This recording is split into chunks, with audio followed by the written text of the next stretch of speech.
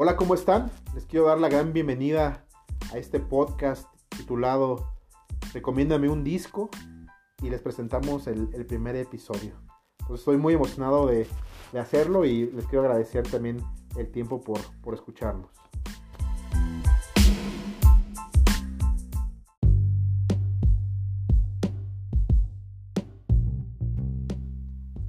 Bueno, el día de hoy, en este episodio, les quiero hablar de una banda ya un poquito viejita, para aquellos chavos que nos escuchan.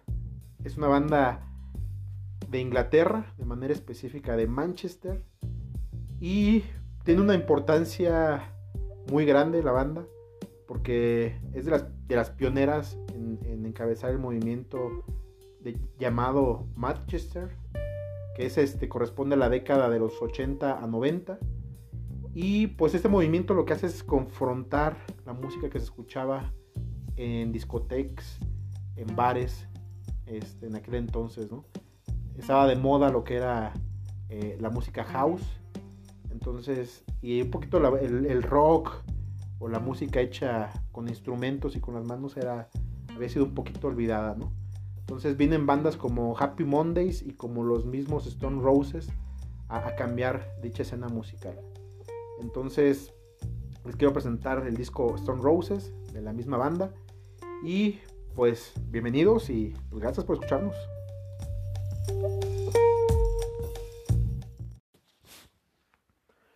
La razón por la cual les quiero compartir el disco, recomendárselos, es porque hace 3-4 años hice un viaje a Inglaterra y tuve la oportunidad de verlos en vivo a los Stone Roses.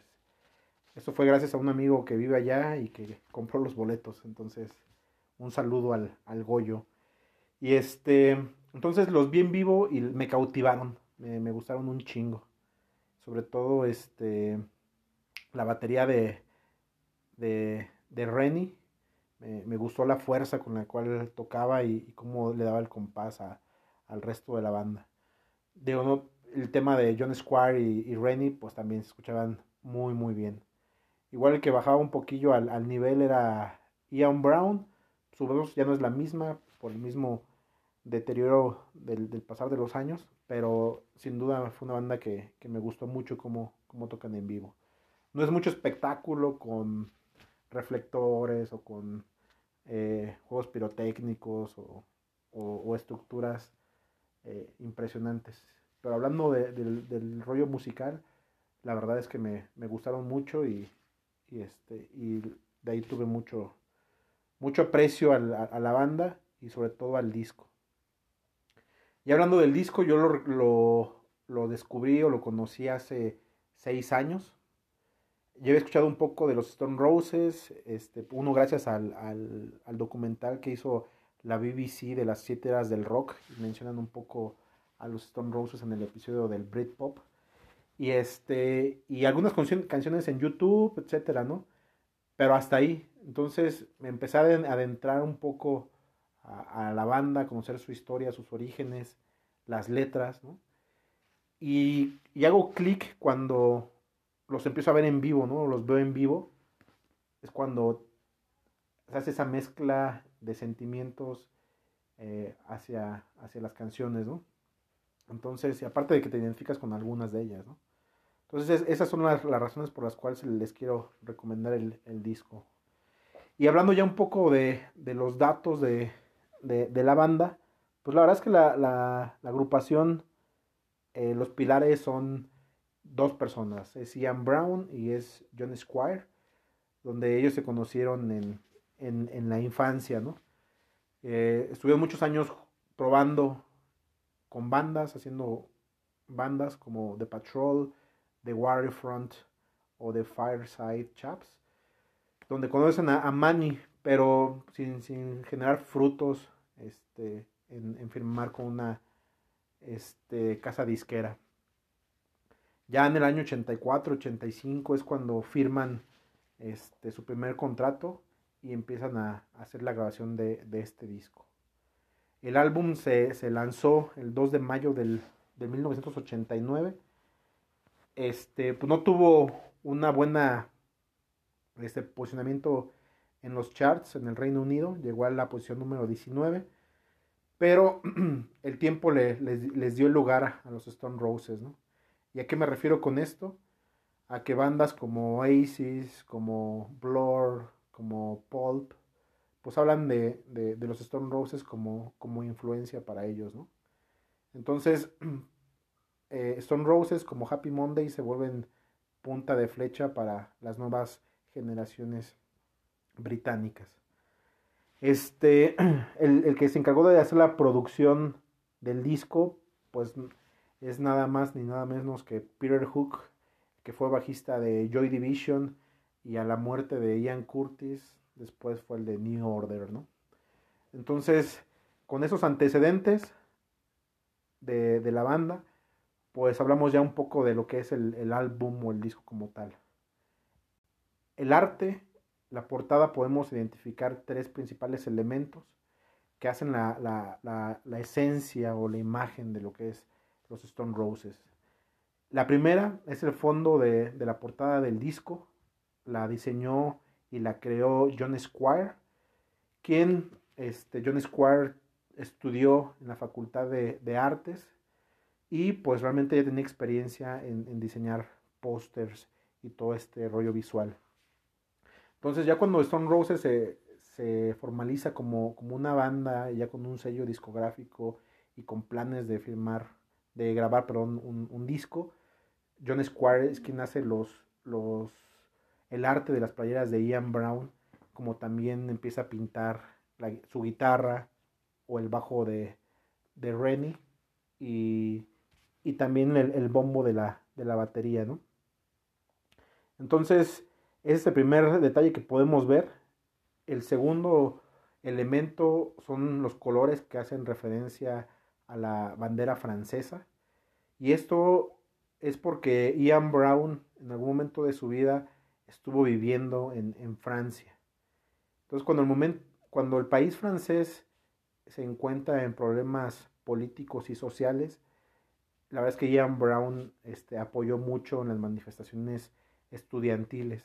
Entonces, de ahí nace este elemento que es un aprecio o el cariño que tiene Ian Brown al país francés.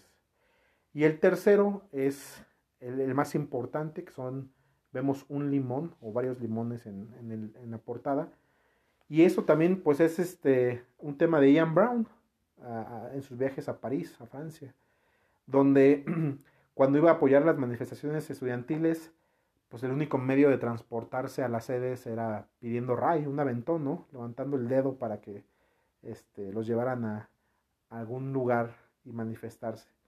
Entonces, en uno de esos viajes que pedía Ian Brown aventón, se encontró en una camioneta pues muchos limones, ¿no? Y él se preguntó, oye, pues, ¿para qué es tanto limón?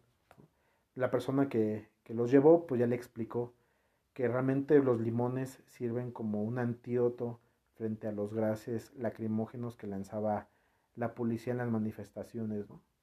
Entonces, la analogía de los limones es como esa rebeldía o esa forma de confrontar y neutralizar los gases y las amenazas que pudiera existir por parte del gobierno, ¿no? Entonces, esos son los tres elementos que encontramos en el arte del álbum. Y ya hablando de las canciones del tracklist, encontramos 11 canciones. Y los Stone Roses, ¿cómo definen su disco? Es un dato un poco interesante, muy interesante, porque ellos lo consideran o lo definen este álbum como la estructura muy similar a la vida de Cristo. Imagínense a qué nivel, a qué tamaño, ¿no? Entonces, haciendo esta analogía del álbum referente a la vida de Cristo, pues la primera habla de la adoración. Y si hablamos de la adoración, pues la primera canción del disco se llama I Wanna Be Adored, que sin duda también es una canción ícono de la banda. Y pues la canción como tal denota mucho o poco de la arrogancia de la banda y y también como la actitud de Manchester, ¿no?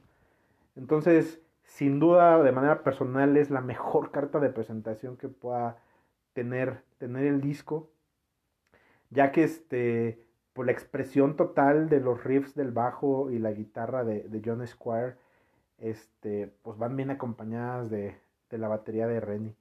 Entonces, dentro de la canción escuchamos a un Ian Brown que sin saberlo empieza a proclamar lo que en un futuro serían los Stone Roses para la escena en el Reino Unido, ¿no?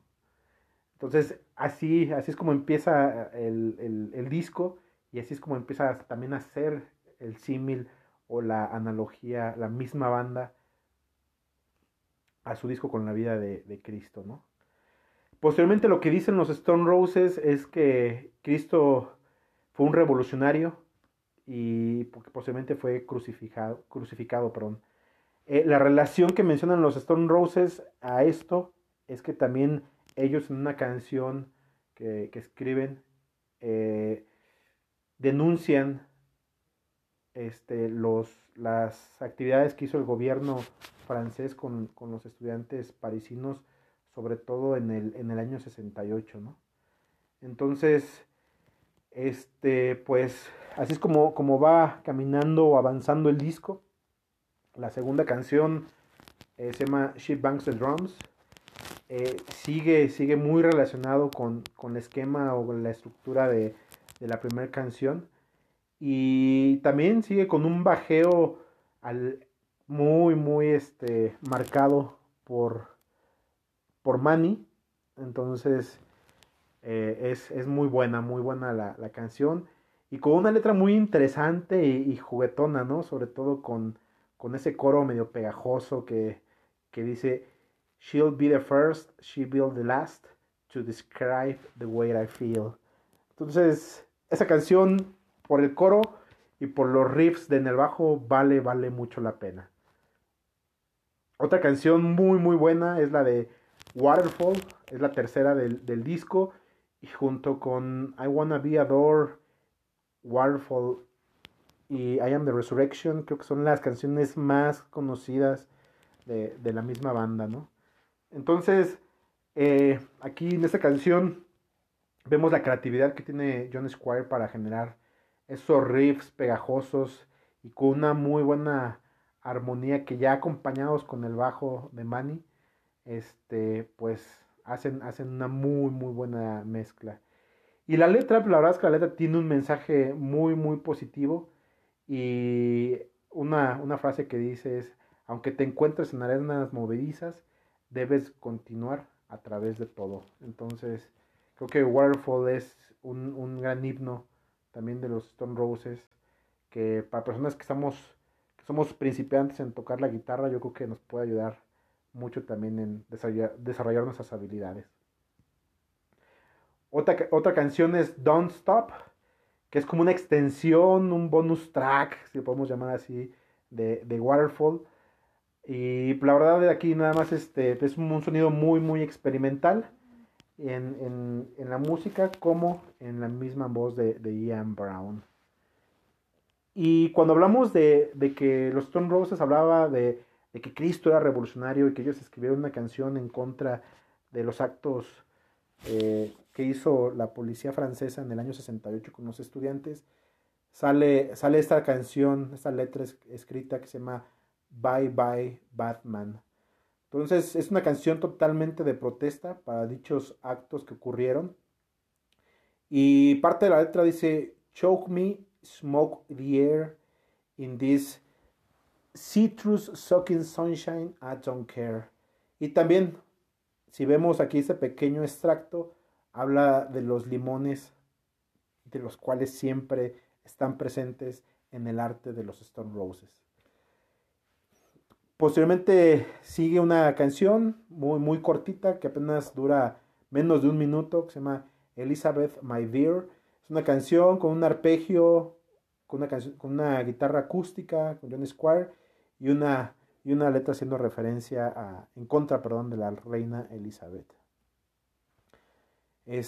Continuamos con otra canción que en lo personal me gusta y me identifico mucho con esta, se llama Made of Stone. Es una letra, la podemos considerar con dos connotaciones. La primera se puede considerar como un homenaje de John Squire a uno de sus artistas favoritos que fue Jack Pollock, evocando a la muerte que tuvo al momento de chocar con un árbol de este artista, ¿no? Y la otra relación es que es un deseo que se está haciendo realidad, ¿no? Una canción que sin tener un antecedente pues nos pueda servir como una canción de añoranza. Entonces esta canción fue sencillo y realmente fue una muy buena elección que los Stone Roses lo eligieran como tal, ya que fue una canción que le dio mucho boost a su carrera como agrupación. Después sigue Shoot You Down. A mí en lo personal me gusta y me gusta mucho, la puedo considerar una de mis favoritas del disco. Leyendo un poco la crítica opiniones de personas, pues realmente la consideran como la más aburrida o la más floja de la misma banda, ¿no?